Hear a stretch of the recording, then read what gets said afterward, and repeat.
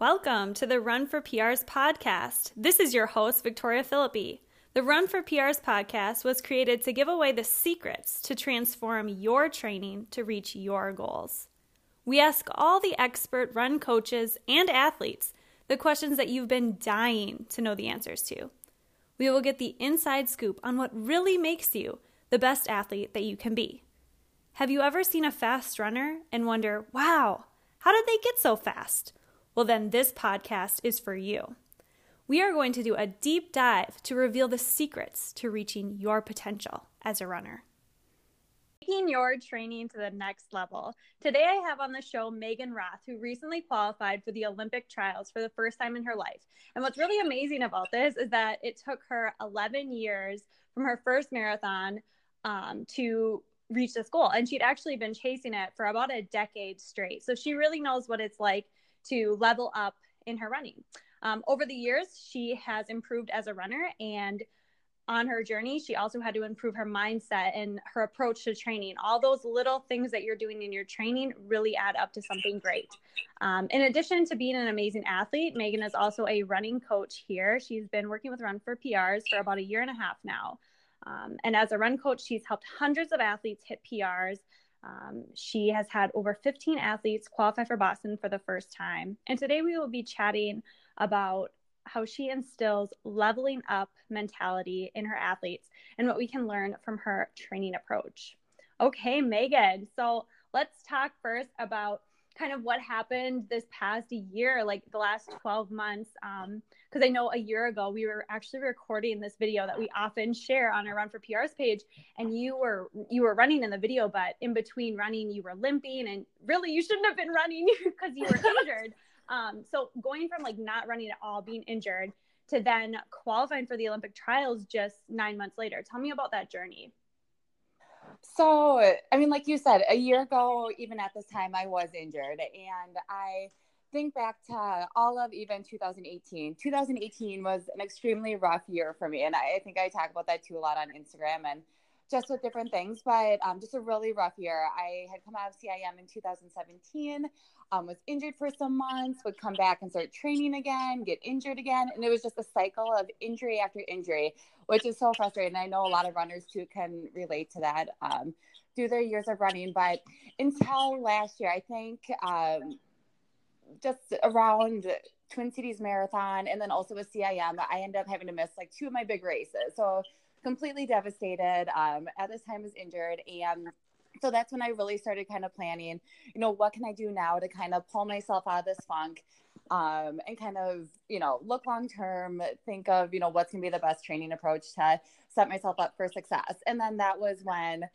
kind of decided to sign up for Boston, which was kind of out of that. I hadn't really thought to rerun Boston, even over like the previous 8 years.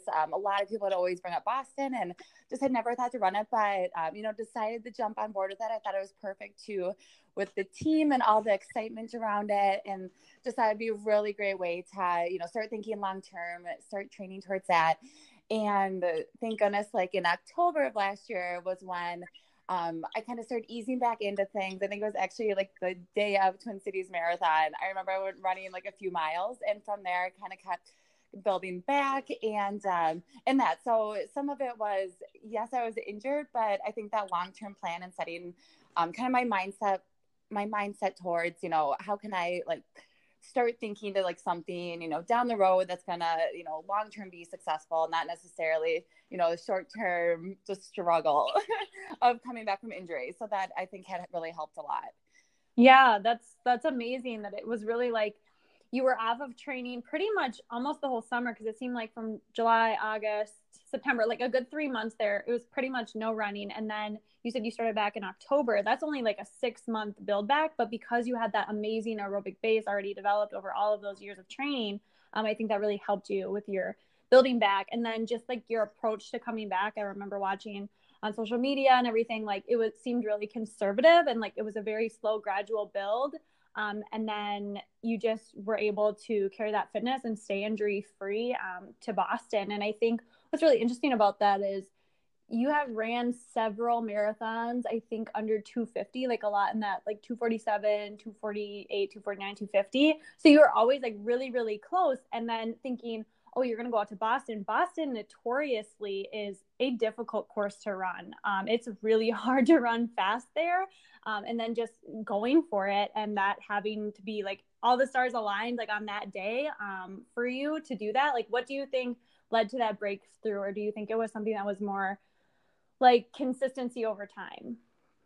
Oh gosh. Yeah. So, I mean, honestly, thinking back on Boston, I mean, the race couldn't have gone better. And I know I've talked to other people about that. If everyone's marathons went as well as Boston went for me this year, I mean, everyone would run marathons. Like it was the most, if I knew Boston was going to go that well, or I guess I've never experienced something go so well, especially when it comes to racing. And I think a lot of it was consistency. I know my training from like you said, it was a slow gradual build up. I had started back in October, just started building back a base, started working with my coach again. We even started with like 4x1 mile, meeting at the track, 4x1 mile, started kind of building back tempos and just conservatively kind of building into marathon training. And I even think about some of those first workouts and coming back from injury, and when I had set the goal of like doing Boston, and like you said, it's not an easy course. It's not really a course that people, try to plan to run their Olympic trials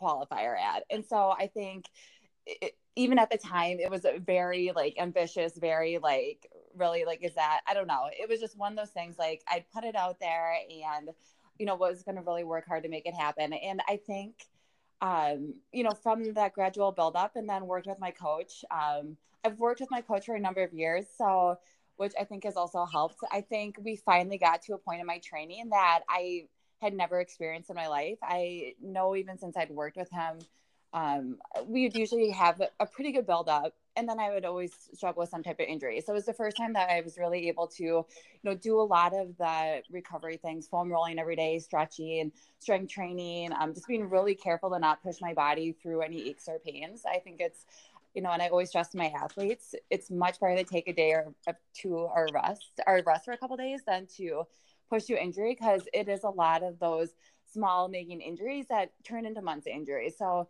that's just one thing I've been a lot more careful with my training.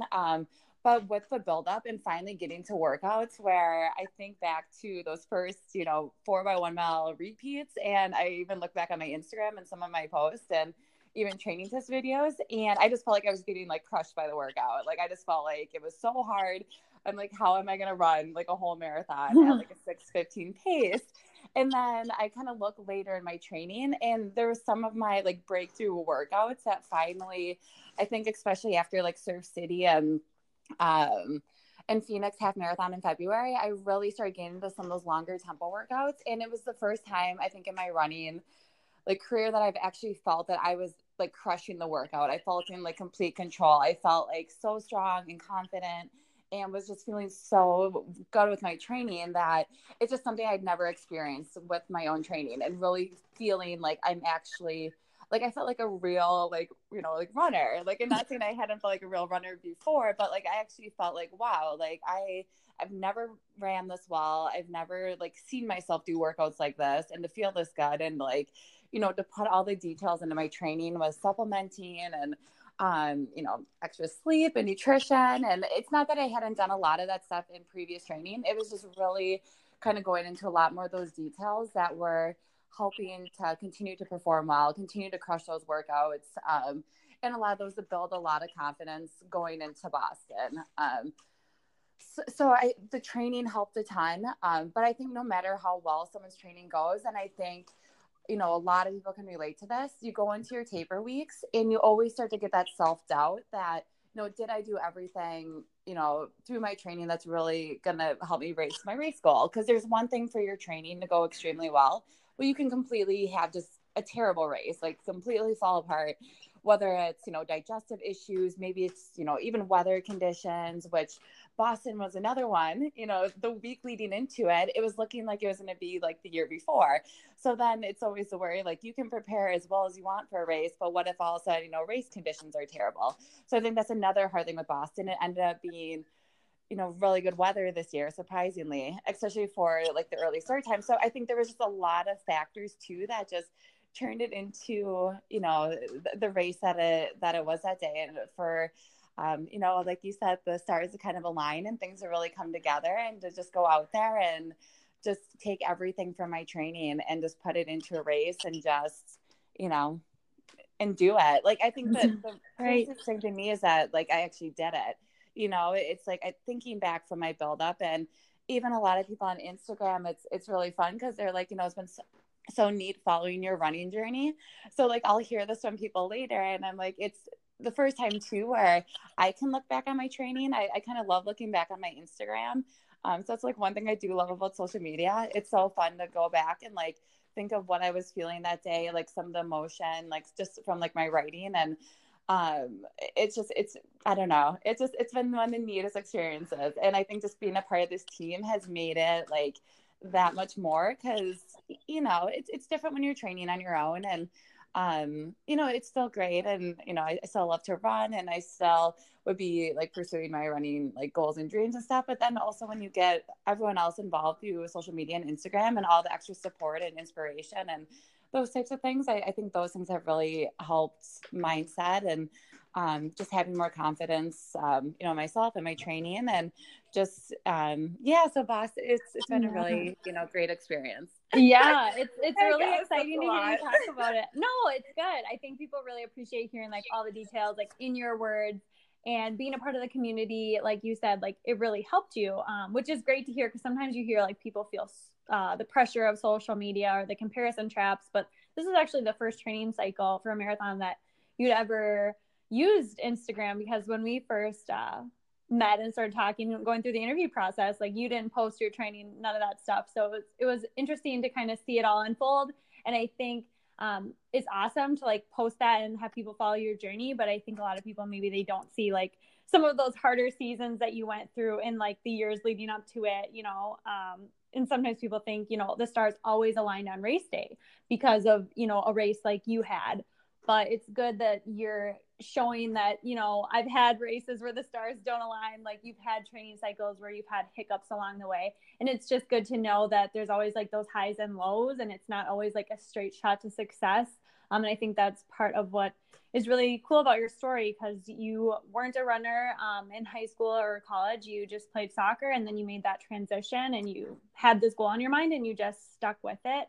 And then I really like how you also talked about how it was doing like all those little things. You actually had more time to like dedicate to yourself, doing the foam rolling, focusing on nutrition, and maybe those little extra things that you were doing was enough to, propel you to that next level and have you feeling really good on your workouts and for races. And one thing I really remembered during your training cycle, how you were talking about how you didn't train, if you felt injured or if things just felt off, like you need an extra day, you took an extra day. But I've noticed that you've done a lot this year, which is a good thing. Like if you aren't feeling 100%, you're like, I'm not going to do this race. Like you just decide not to do it, which is great. Like I think O'Gara's 8K, you decided not to race, and that would have been like a month before Boston. But like listening to your body and just knowing, instead of doing this 8K, I'm going to do something else or take it easy. Because one 8K, it's not worth it to you, right?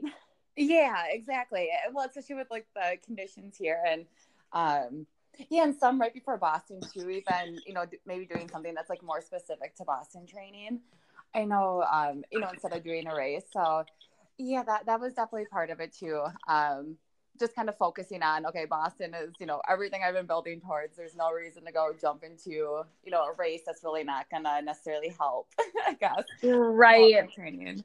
Right, because there's only so many days in a training cycle, and like every workout and every race should really fit like what your goal is. And it would have been fun to do it, but it's like you knew that there was a better workout or different path for you during your training cycle that you wanted to take that would be more beneficial for your specific goal. Which kind of brings up to the next point, like what have you been doing since Boston, and like how are you preparing for the Olympic trials race in a couple of months from now? Yeah, so since Boston, took a little bit of time off after. So just took a little bit of downtime, just to kind of, re-energize from training. And then I know kind of the focus with meeting with my coach a few weeks after was to now start focusing more on speed. So building up more speed. And so, and focusing more on some of the shorter distance, which I grandma's half in June, which was a new PR, which was still really exciting. Also race-wise, just went really well. One of my hardest transitions has been moving from marathon training to speed and some of those higher intensity workouts. Not that I don't love to run fast. I just would rather run fast for longer, I guess. So that's been really hard. That was really a struggle the first couple months was, meeting at the track and doing, really pushing outside of my comfort zone and into, back to the workouts. I feel like when I first worked with my coach, I used to be really good at like really pushing really hard for the whole entire workout to be able to just run really fast. And there was a number of months where he's like, then had to kind of reteach me how to, start more conservative, feel strong for the workout, not necessarily feel like I need to push it all out. But now I feel like it's transitioning back to where I really need to try to be able to push myself into the, more of like that 5K, 10K race pace, faster workouts. And so that's gotten better. That's been a lot of the focus for the summer. So grandma's went pretty well. I struggled off and on just with, I feel like my hips been off and on since kind of February. I know it bothered me back in like Phoenix. And then it had done pretty good. And more recently that was kind of bothering me for a few weeks. So I feel like as soon as I like started to kind of build back some speed, I was kind of pulled back a little bit. And that's when I had done my 100-mile week, was just to not push intensity too much, but to also get my 100-mile weekend that I've been wanting to do this summer and build up just a really good, more of an aerobic base and then kind of go back into training. And so now I'll have a 10K coming up a week from today. So at Victory 10K. Exciting. So hoping to race a PR there. I feel like where I'm at with my training, I should be able to, and that would be a really good kind of indicator that, speed's coming along. MDRA 15K went really well. I feel like I raced it in first and I finished in first. I didn't really feel like I've ever really pushed the pace that hard. So it was a really good training race, but compared to previous years, I felt like I could have raced it harder, I guess. So that was one that I feel like it was a really good race, but I didn't really feel like I was racing it, like really pushing to race an all-out 15K. So I'm hoping I can do that at my 10K coming up. And then I'll have a half marathon for City of Lakes. And then my coach, I'm now going to be doing the TC 10 miles. So I'll be competing for the USATF championship race. So it'll be fun to 2 years ago when I competed, I raced in the Open. So I think I placed second in the Open. Last year I had to miss it because I was injured. So that was kind of devastating. It was my first year getting entry into the race. And so I was injured last year for it. So really excited to compete in the 10 mile. That's going to be more of my peak race now for the next, 5-6 weeks, preparing then to go back into marathon training. So hoping to kind of start for more specific marathon training with more speed, running faster, and then going back into some of those longer tempos. And long-term at Atlanta, I know it's supposed to be a harder course than Boston, but honestly, this is at least my thought now, and I'm going to put it out there because I think it's good to obviously set big goals, but I would love to go under 240. So if I could go into the 230s, that would be, that's my goal right now for Atlanta. I would be really happy with that, at least for this year. And then that is awesome. Yes, I love it. So that's, so thinking, for February. So the end of February, which is going to come up soon because, like you said, it's 6 months. It's like 6 months away. Right. Yeah. It's coming up so quickly, but it's great that you have some races that you're doing this fall to kind of like stay in shape and continue to like gain that speed. Cause like you said, you're working on the speed work now that you're not in that marathon training cycle. What is your 10K PR and like what sort of time are you hoping to run at Victory? Just trying to like win, or when you set goals, like with your coach for races, like for the 15K or this 10K coming up, do you guys set time goals or is it more like, I'm just trying to win, or how does that go? So 2 years ago, Victory 10K was my last 10K. So it'll be nice to also have the same race. So That was 2 years ago. So it's a 36:43. And yeah, so no, I mean, I would love to try to win it. I guess we'll see. I know that there are definitely some really fast women that will probably show up for Victory 10K this year. So it'll be fun just to go out there and compete. I would love to go under 36 minutes, which, I mean, my speed has been going pretty well. I've had some fast workouts. I think it's possible. But yeah, a PR for sure, but I'd love to go under 36 minutes. That would be definitely go for it. And if I can win it, that would be amazing.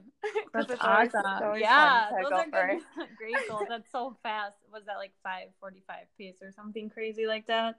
Yeah, right around there. So that'd be a good starting point. And then, like I said, my friend Meg too, that raced Boston with me, she's actually coming to stay with me for City of Lakes. She's gonna be racing that for Chicago, or for like one of her tune-up races for Chicago. So it'll be kind of fun. So I'll be racing that with her for fun. That'll be more of a fun half marathon, but I don't know if she's running that marathon pace or if she's gonna be racing it. So depending on what she ends up doing, it'd be fun to try to maybe even try to PR. I don't know.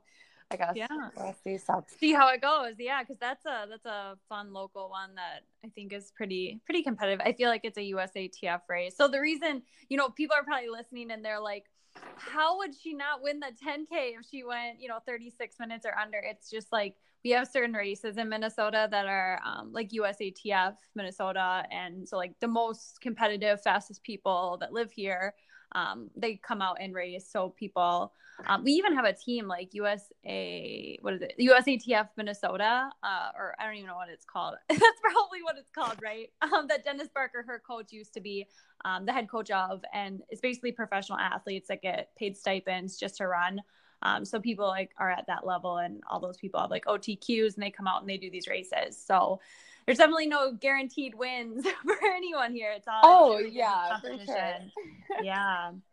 Well, and that's part with like you say, I didn't grow up as like, a runner. I did play soccer for 16 years, and I always kind of bring that up because I don't have a background in like track and field and cross country. I almost ran track my 5th year at UMD, but just decided to focus on marathoning. So I always think about, how that would change my running now if I would have came from more of a background of doing like track and cross country, because I feel like I've never really had like that really fast top end speed. I've come from like marathoning. It's like my first race was a marathon. Right. So people I think people look at my times too, and they're like, how are you such a fast marathoner, but like your 10K PR is like, a 36:43. Like it just doesn't, I don't know. So right. Like my background, I feel like makes a really big difference in like where I'm at now. Cause it's like my first race was a marathon, and I do like the like long distance. It's just hard for me to really push myself out of my comfort zone. So anything with my training now that I can do, I feel like it helps give me even more of a competitive advantage, at least going back into marathoning. And I know marathoning is more of my strength. But I would still love to, race some faster times for some of those shorter races too. Yeah, that's such a good point, because sometimes, actually it's more often, I think people have those really fast, 5K, 10K PRs, and then you look at their marathon time and it doesn't exactly line up, but you're kind of like the opposite. So you're really good at the long distance events, and your short distance ones are fast too. But I think anyone who looks at all your times across the board would say, wow, she's a really good marathoner. And I'm sure like if you had time to focus on the shorter distance speed, you'd get your times down there too. But it's just like you only have so much energy to focus on one event, and marathoning is kind of where it's at as you get older. But yeah, it would be really interesting to see kind of what would have happened to your running career if you would have ran all throughout high school and college, because you definitely have a lot of talent there too, no doubt. So in terms of training for the Olympic trials race, it sounds like you have a couple of races lined up, and then after TC 10 mile, it's going to start getting really cold in Minnesota, and with a race in February for the Olympic trials marathon, it's probably going to be pretty cold when you're training. So how do you navigate training in the winter in Minnesota? Yeah, so I even think about last year, at least up until last year, I think up until I went out to like California and Arizona for my 2 half marathons, I think through February, or at least beginning of February, our weather actually ended up being pretty good. But some of it too is, I mean, they kind of keep the paths cleared and our winters always hit or miss. So I know I even talked to my coach like months ago. He's like, oh, don't worry, I'll have some good like treadmill simulated, runs for you. So I have a feeling he'll definitely, I'm sure there'll be some good treadmill training runs and with some incline and different ways of simulating the course. So I know he'll have some different ideas with that.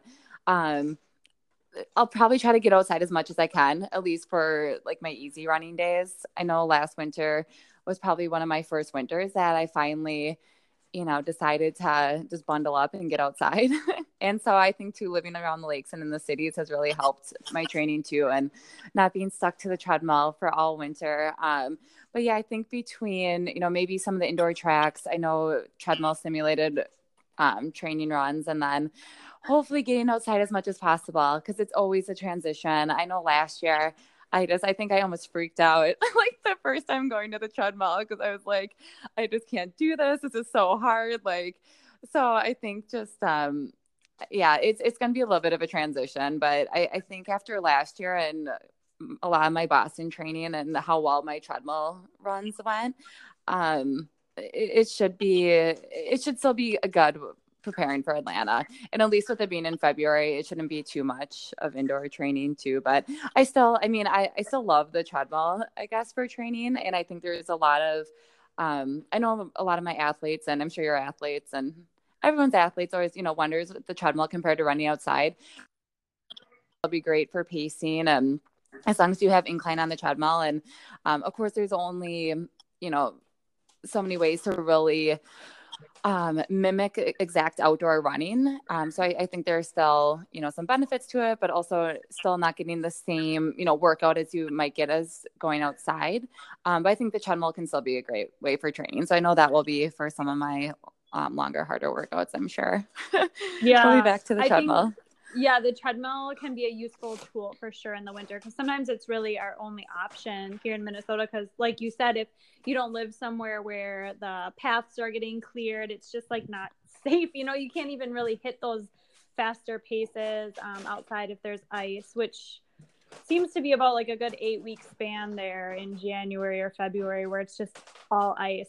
So it's good to know that you trained for Boston using the treadmill for a lot of your workouts or the indoor track, and it translated, on race day for you. And like you said, using that incline is great. And that's a great tool to use when you're on the treadmill. I think one of the biggest things athletes struggle with when they, in the spring, try to make the transition back outside is not only the hills, but if you're using an incline on the treadmill, it shouldn't be much of a problem. But I think the wind, sometimes like we forget what that wind feels like. And I know when I transition outside again, I'm like, oh my gosh, I feel like I'm being blown over. But and then like the sun, because that obviously can really drain you. And I'm sure in Boston, you probably got a little warm with that sun. Yeah, especially in the last few miles. And that's part two. I mean, Elise was starting a little bit earlier. It really helped with Elise finishing by the end. But yeah, those last few miles, especially going into town, started to get pretty warm, I guess, towards the end of the race. And that was part two. I mean, even with a marathon and going into those last miles, I just remember thinking to myself, like, Megan, you have like 30 minutes. Like, you have 30 minutes. All you have to do is just keep running. You're feeling really good. It's just always the scary thing about a marathon is anything can happen at any time. All of a sudden you can get to mile 25 and be like, oh my gosh, like my body, like is starting to shut down. Like I'm just, you can all of a sudden just start to hit that wall, and that can really happen anytime those last miles. And so between the heat and then just, after I got through the hills, I was feeling pretty confident, at least, after getting through Heartbreak Hill. I think that was one of the scariest parts of the course for me, that I was just trying to stay as calm as possible going into mile 16. Kind of drop back, thought to myself, all right, let's get through the hills and then just keep cruising. And so between that and I guess just checking the time clocks every couple miles, which was nice that they had on the course too. But I Yeah, no, the sun got to be a little bit towards the end. Luckily, I'd supplemented the whole entire race, which is another thing I recommend for people. Supplementing is so important. I talk to my athletes about it all the time and just making sure that they're practicing it with their longer, harder workouts along with their long runs. Supplementing, I think, has really also helped with bringing my running to the next level. I supplement for races, but I hadn't done a ton of supplementing for my training runs. So I think that had really helped too. And then I know with Boston too, I think I probably end up having, I don't know, I was probably covered in goo by the end of the race, and then having just Gatorade and water at every water stop.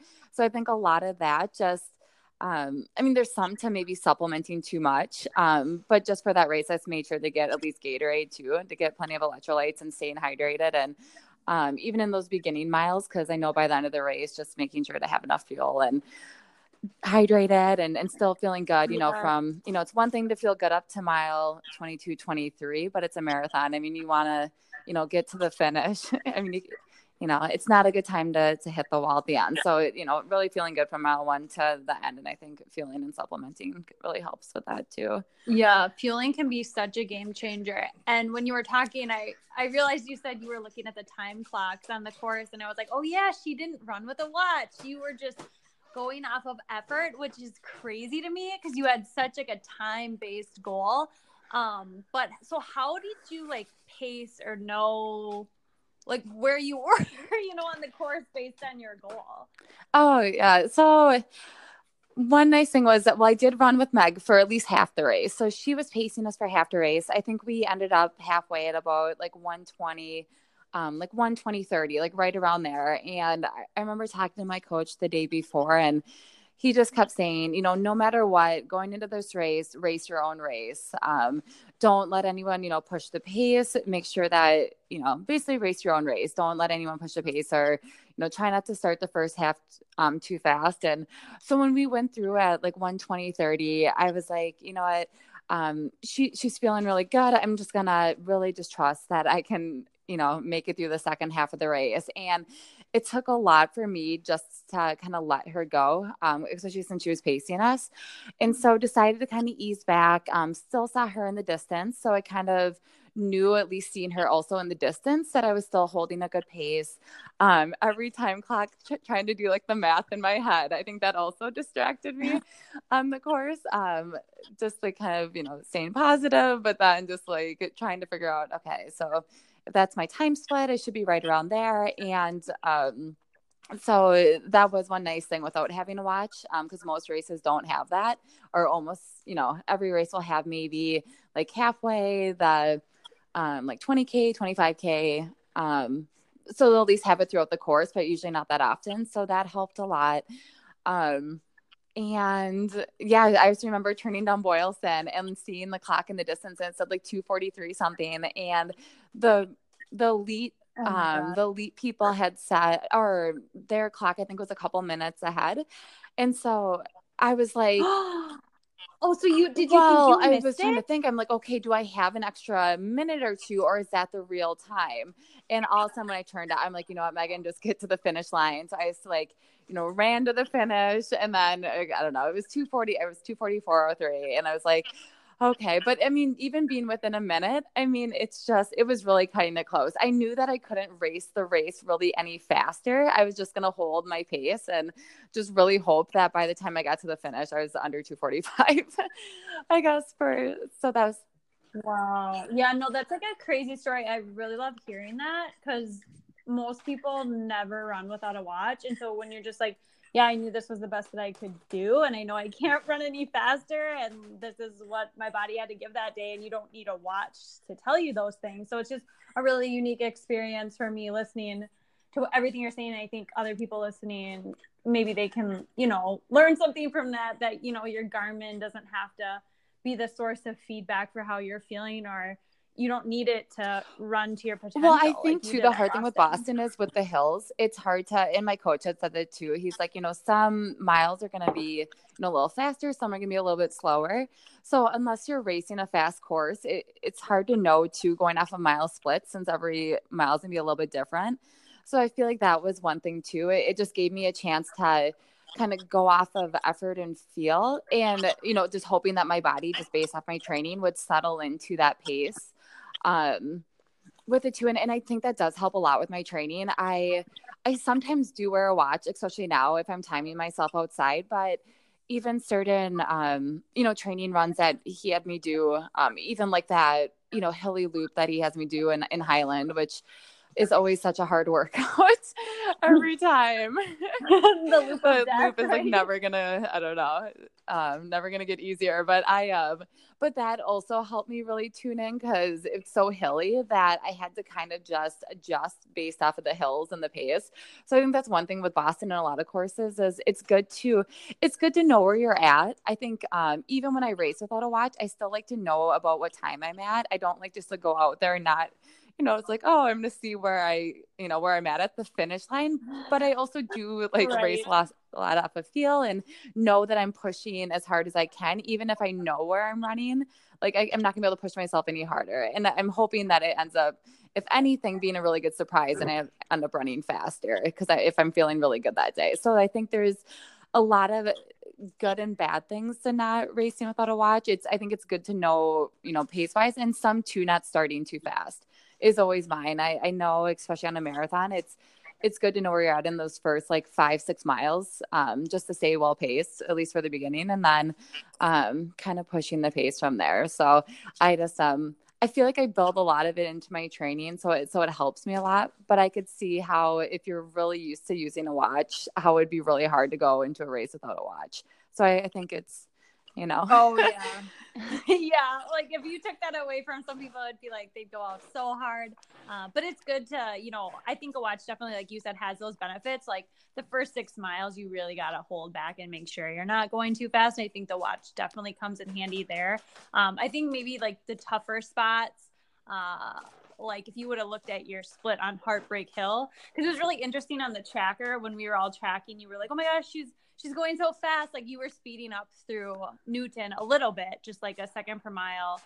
Or maybe you slowed down a second per mile. I don't know. But then you went up Heartbreak Hill and it just timed how long it took you to do Heartbreak Hill. And it said your pace per mile. And we were all like, uh-oh. Like we were like, she slowed down.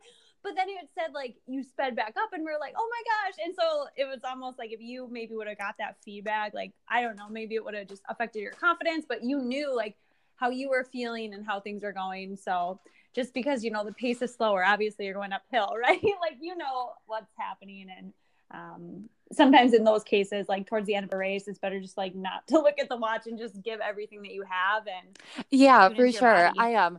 Well, and even looking at my splits, I was surprised that I think my first 5K was the same pace as like my last mile. So it's crazy to think like pace wise too. It just, it couldn't have been like any better pace in terms of like from start to finish, and that was the hills was like by far. One thing about Boston too is, they focus so much on like miles 16 to 21 in the hills, when really the whole entire course is like hilly.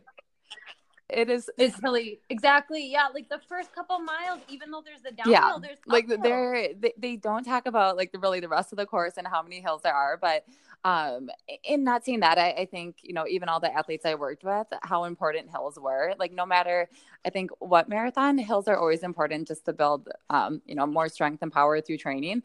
But it's just, some of that, it's just kind of funny just because, I mean, there's just so many hills throughout the whole entire race. I was shocked that my legs held up through 21 miles of hills, just because, well, then towards the end, it kind of, there's like the downhill through like the Ghost Mile, I think they have, where there's like the cemetery up on the right. Cause I remember kind of passing through and seeing the cemetery up on the right, but then kind of going into town, the hills, it's more of kind of a gradual, through town.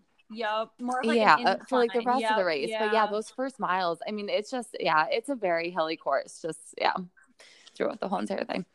Yeah. And we don't have a lot of hills like that around here, and we coach some people that live in, Florida or Texas. And it's like, well, how do you get the hill simulations? But like you said, there's the treadmill workouts. There's always hills somewhere, you just got to find them. And like, for me, I could avoid hills all day long, like living in Minnesota, you almost have to like go and find them. And you have like that one loop that you always did. So just like being aware of that in your training. And I think that definitely helped you. And I know that that's probably going to be your plan for the Olympic Trials marathon race coming up, because that's a hilly course. So you're probably going to implement even more hills. Yeah, definitely. So that, I know that will be a big part of training. Yeah, so I know that you said that your goal for that marathon is hopefully, sub 240.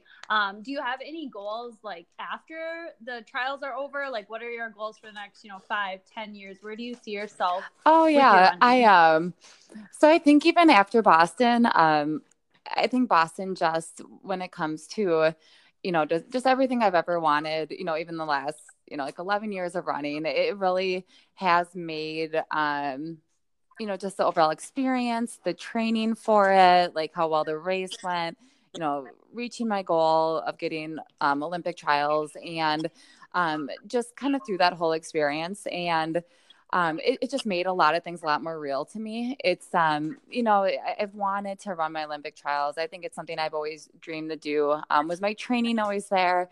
I don't know, not necessarily, even thinking about, how well, Boston went. I think, the closest to that was maybe back in 2017. And for CIM, when I ran the first half too fast, I think I could have ran my Olympic qualifier that day.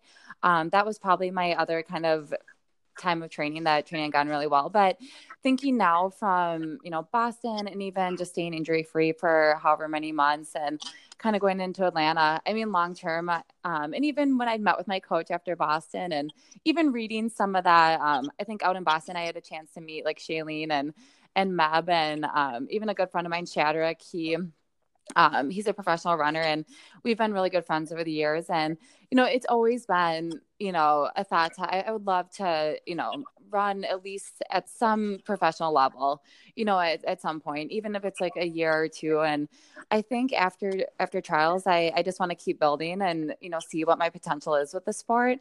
I know I can be a 2:30 marathoner, especially after Boston, and just as I can continue kind of going into my peak years here in the next 5 to 6 years. And, even me with my coach, I'm like, do you think, do you have to come from a certain background to, be one of the best runners in the world? Like, do you think it's possible, to be like one of the best, and, come from like a background like mine, and just, not with, being in track and field and running in college and stuff like that. And so I think those are like some conversations we've had. I just, yeah, I'm going to see what my potential is. I want to keep getting faster. I would love to, get to more at the professional level. 2:30 marathoner for sure. I mean, 2:20 marathon, I don't know. I guess we'll get the 2:30s first.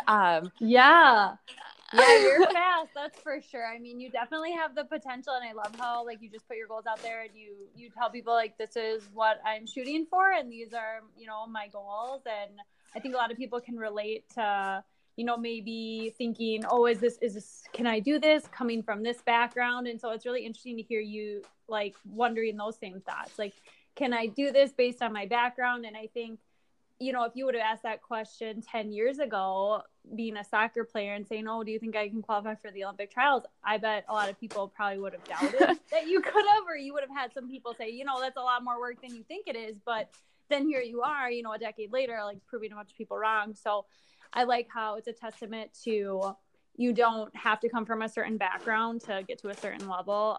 Just seeing what your potential is a great way to put it. And I like how you're hungry to continue, and it's really inspiring. Yeah, I think that, like you said too, I think too, it's great even with our athletes, because I think, and I talk a lot about, setting big goals, because you have to at least, put it out there, put it as a goal, and something that, you think you can possibly do. Because if, we go back to, I mean, you have to believe in yourself and what you think you're capable of doing to actually do it. And I think a lot of that came from Boston too, in my build up. Did I think back in October that I was going to run my Olympic qualifier at Boston? I don't know. I mean, it's not that I haven't always had it as a dream, but did I think I was actually going to get through the training, get to the starting line healthy, have like, race conditions come together, like just have the race, go as well as it did. And, and it did, which is crazy to me even.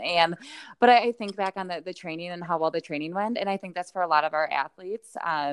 I mean, I think it's great to set goals that, you know, it might not be short term, but long term, I mean, you're more than capable of anything you want to do. And I think that I've helped kind of prove that to myself. I think a lot of people start to see that through their own training and as they go through the process and they're starting to run, you know, maybe as fast as they've ran in years, or they're running faster than they've ever ran in their life. And they're like, you know, it's so fun to see their workouts coming together and to see them reaching new limits with their own training, you know, and like not even just like races, but just even like their own training, and to see them like, you know, reaching like the 6-minute pace and all those things. And I think that was even with my own training. I had never experienced running that well, like for that long and for like workouts going that well. So I think until like you do it and you go through the process and you start to, you know, actually live it and do it, like it's a totally different thing. You know, it's one thing to like think it, but to actually like put into action and do it and experience it is like a whole nother thing. And I think that's a lot of people can relate to that, you know, and the goals that they set for themselves. And as they kind of build through their training and start to see how real it is as they do it, you know, I think there's just so much like power and confidence that comes from that, you know, that can come from like training and people setting big goals. And maybe it's not realistic in a week or two, but maybe it's realistic, you know, 6 months down the road. So I think that's just so important because, yeah, I think it's so powerful to set big goals and to like pursue those goals and to put in the time and the effort to do it and then to see it happen is really neat. And I think for all of our athletes, it's just so fun to see people's transformations, you know, from where they start from and then, you know, to see that all come together. So yeah. And yeah, mentally seeing people, because I'm sure you have some people that come to you and their goals are, you know, sometimes people will say goals that are just very realistic. Like you look at their background and you're like, oh, I'm sure you can run faster than that, you know, when they first sign up. And then it's like, you know, 6 months later, they're like blowing their own mind with what they can do in training. And you're like, yeah, I knew you were going to get to this level. And just like having someone that believes in you and helping you get to that next level is really fun. And then it's also fun, you know, just seeing people take their training to the next level and start believing in themselves because they're seeing, you know, themselves get faster. And I think as a coach, it can be really inspiring to be a part of that process because maybe you've been stuck as a coach, you know, around the same time for a while and you start to think, oh, maybe this is it for me. But then when you see all these like super inspiring people that you're working with who are like taking their training to the next level and like taking that step, it's really inspiring to like be a part of that. And I think as a coach, it just gives you an extra boost because you're like, you know, if all these other people are out there doing it, yeah, like, why can't I, you know, or why can't we continue to do the same thing? And it also kind of brings you back to your roots. Like I always think, oh my gosh, I remember like when I was hitting those paces or when I was like that, and there's so much potential for this person. And I'm like, yeah, there is. And there's a lot of potential left for you. And it's just like it coming full circle. Yeah, definitely. No, it's totally agree. It's so fun to get emails and just messages when people are just to see, you know, races go so well. And I always think that's my own training too. And I think that's, you know, the great thing with being a coach is, you know, how can I, you know, take what I'm learning from like myself and my own training and best coach that to someone else that, you know, help them get the most out of their training and their performances and that. And, but yeah, no, it's extremely inspiring. I love seeing it and being a part of it. And, it definitely feels like my own passion and my own running. So it's all full circle. Like you said, it's just a really good community and it's really fun. Really, really fun.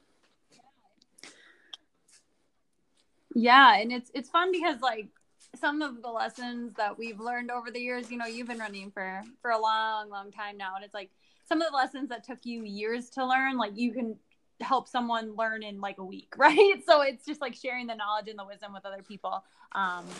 But in terms of, you know, we talk about these like super inspiring things happening. Do you ever think that some of your athletes or people you've worked with in the past, like whether it's through personal training or whatever, back in your days when you worked at the gym, do you think that some athletes just give up before they reach the goal because they get stuck in a rut? Or what advice do you have to people who are kind of going through that season where they think, oh, this is it for me?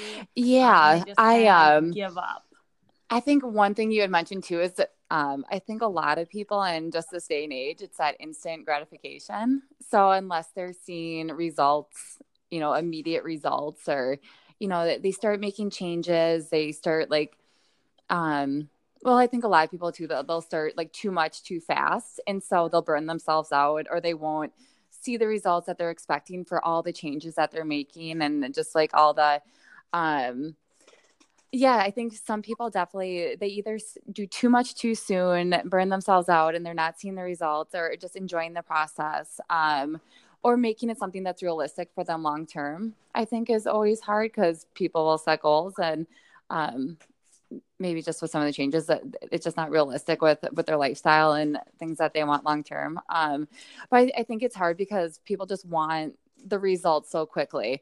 They want to see, I don't know, kind of like that overnight success, but it's really about just, getting started, starting implementing like small changes over time, and seeing how a lot of those smaller changes, end up adding up to big results. And I think people just need to get more involved with the process and really enjoying it. Because of course, anything that you do that you don't enjoy, people are going to burn themselves out pretty quickly with. But I think if someone, really wants to make a change and starts implementing a lot of those like small behavioral things, and, week after week, they're gradually making progress. And, it's a lot of those, I don't know, it's a lot of those small changes. I just see it all the time where like people, they'll, and like you said, when I was a personal trainer, it's like New Year's resolution, everyone signs up and they're like, oh man, so I'm going to lose like 20 pounds, and I'm going to work out every day, and I'm going to starve. And like, I don't know, they just don't go about it the right way either.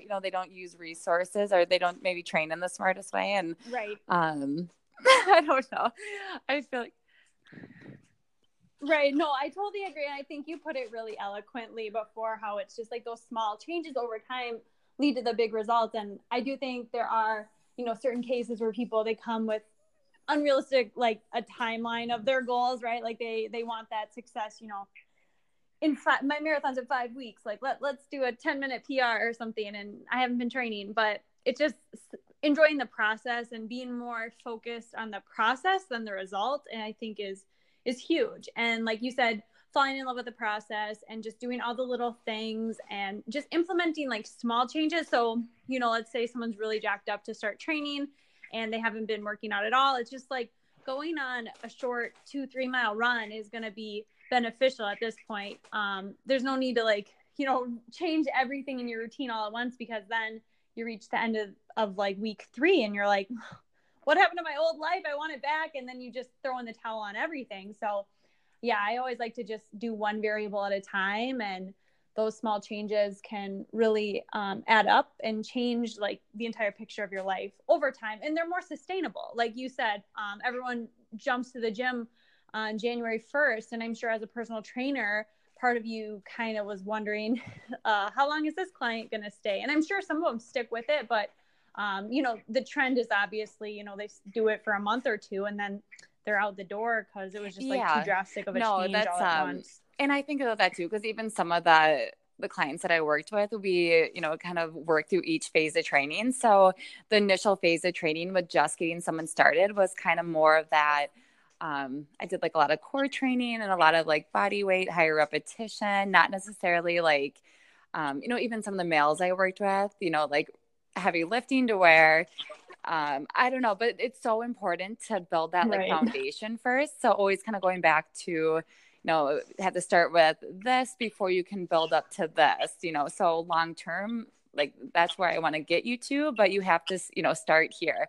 So I think that's even with, like you said, someone, they have a marathon 5 weeks out and they want to, they're starting maybe at, very minimal miles per week and, want to be ready to run it. It's almost setting up for, just kind of just not the best experience or not the best situation. Cause I mean, ideally it's, or even I think of, previously with, some of my like years of experiences, I would go into a race and I'd maybe be slightly injured, or like the race would just go terrible, like work so hard, like lean into the race and all of a sudden race day, it just falls apart. And it's like, how do I go from, I worked so hard, like didn't get the results I wanted. So all of a sudden, my instant thought is sign up for another race, go out there and crush it like most people. And then it's like, no, like, Yep. Just take a step back, maybe, give your body time to recover, work back through training again, and then maybe look a little bit more long-term. I think it's just so short-term. Like, I want to do this now. Like, what can I do to like get there? And it's just, the more that, the process is just so important, Right. Instead of, process, thinking more long-term, building up in a way that it's going to be an overall good experience for everyone involved. So I think it's just, making decisions, and I think that's a good thing with with us coaches, because I have a lot of athletes come to me and they're like, would this be a good race to implement into my training, based off of when my race is, when this race is. And so it's always fun kind of having those conversations of, what are some different things that we can still, build into your training that's going to make it kind of, fun and motivating, outside of just training, and then things that will also kind of help build towards like, your goal. So I think it's good to, there's a lot of parts that can go into the process, but when it comes to, really wanting to see a good end result, there's just so much that goes into that. So Yeah, into train. Yeah, I totally, when you said, oh, one race doesn't go well, then sign up for next one, I totally can relate to that, because I think that's like a trap that a lot of athletes can get caught up in, because it's a really emotional experience when you have a race that doesn't go how you hoped, or it doesn't reflect the fitness level that you're in. You're like, well, I have to like, prove to myself I can do this, or you just kind of almost want like revenge on it. And so you just keep going and going and going, and you can almost like run yourself into the ground doing that, and I think it's not something that catches up with you right away, but then over time, like you said, you had a couple of years where it was just like injury after injury. And it's like, maybe it's because for a few years there, we were kind of like doing that, like not abuse to our body, but you weren't following like the perfect way of training where you're taking, time off after your race, even if it doesn't go as planned. And I've definitely fallen victim to that, where, one race doesn't go my way. It could be a 5K, it could be a marathon. And I'm like, well, I'm signing up for another one because I have to prove this to myself, and just not taking the adequate recovery. And I think it's an easy trap for people to fall into, because you work really hard and you invest a lot of your time and emotion and energy into training. And it's really hard when you have those races that don't go your way. But I think it's important to know that your fitness like builds on itself over time. It's not, one race and then it's over. It's like, with your Boston story, you were out of running for 3 months, and then all you had was a 6-month build, and you had like a breakthrough race. So it just is like, you don't have to go out and race and prove your fitness. Yeah. It's not like it's going to go away. No, I totally agree with that. There. And I think that was the hard thing with, Boston too. If I would have been so stuck on the fact that I had to miss my 2 like big races for the year. I mean, Twin Cities 10 mile was a really big race last year. It was so hard. I mean, we were working the expo, and I remember just conversations with people, and I always try not to go into anything like negative, but just thinking, I'm like, I should be racing this weekend, like if I wasn't injured. And I feel like that can be, tough. Or like, and then with like CIM, I was in a race CIM last year. And so I ended up having to miss like my like 2 big races last year. And if I would have just kind of, stuck in like the fact that I was missing my big races, I would have totally not even thought to,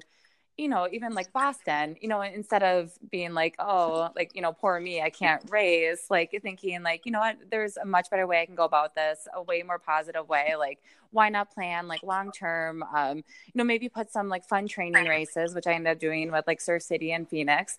And like, all of a sudden I went from, being like, this really stinks. Like, I am going to be starting from like ground zero with my training, and having to really build up. But then it put so much excitement into my training. All of a sudden it went from, just kind of a bad situation to just like a really good situation. So I just think there's a lot of ways that we can just set ourselves up better for success. And training should be fun. And I think that's a lot of what over the years I've kind of, come to, even with my own training. I mean, I just get so much more out of it when I'm positive and happy, and like, not pushing my body through miserable workouts when I'm in pain, or, kind of, taking like you said, kind of almost abusing our bodies in some way by like, not giving ourselves the recovery it needs, or like thinking we need a result. But it's like, why do we need that result? Is that going to make us happy? Is that just something that, like, I don't know. I feel like I've gone to extremes with my training where it's been like, I'm going to push my body through this because and I think back on it sometimes, and like some of those decisions, it was just not the smartest decision. Like, it's good to like, just try to stay positive, enjoy training. If the result's there, the result's there. Otherwise, it's good just to take a step back. And, if the result's not there for that race, it doesn't mean, you're not going to have like, your best race the next time around. So I don't know. Right. Yeah. It's not an indication of your potential, like one race, and just taking it for what it is. It's just like one race, just like, it's just another workout, right? It's not like the end all be all of your abilities or even a reflection of your fitness. Cause sometimes, like you could have raced the MBRA 15K and, there's two ways you could have looked at it. It was a hot, humid day. You won it, you were coming off of, it was like your first race since Boston. It was great. But like, you could also kind of flip the script and make it negative. Right. So it's all about like how you're looking at it, and I think, too many people, they focus on like the negatives and just focusing on how can we make this a positive experience and just enjoying your training. Cause like you said, you should be enjoying it, especially, you're not even a professional runner, like you were saying, and it's like basically a hobby for us all at this point. So you should really be enjoying most of it and making it something that, that you like doing. That way you're excited about it and you can continue doing it for I think Sorry to cut off the recording right there. We ended up recording for a long time, so we decided that we were going to split this into two different podcast episodes. This first one is all about Megan's journey to the Olympic trials qualifier, and then the next one we'll be talking a little bit more about how she instills leveling up in her athletes and kind of what it takes to take your training to the next level. If you want to connect with Megan in the meantime, you can email her directly at Megan, MEGHAN, at run4prs.co, or you can always go to our website, www.run4prs.co, and fill out the form right there and chat with one of us right away. Thanks for listening.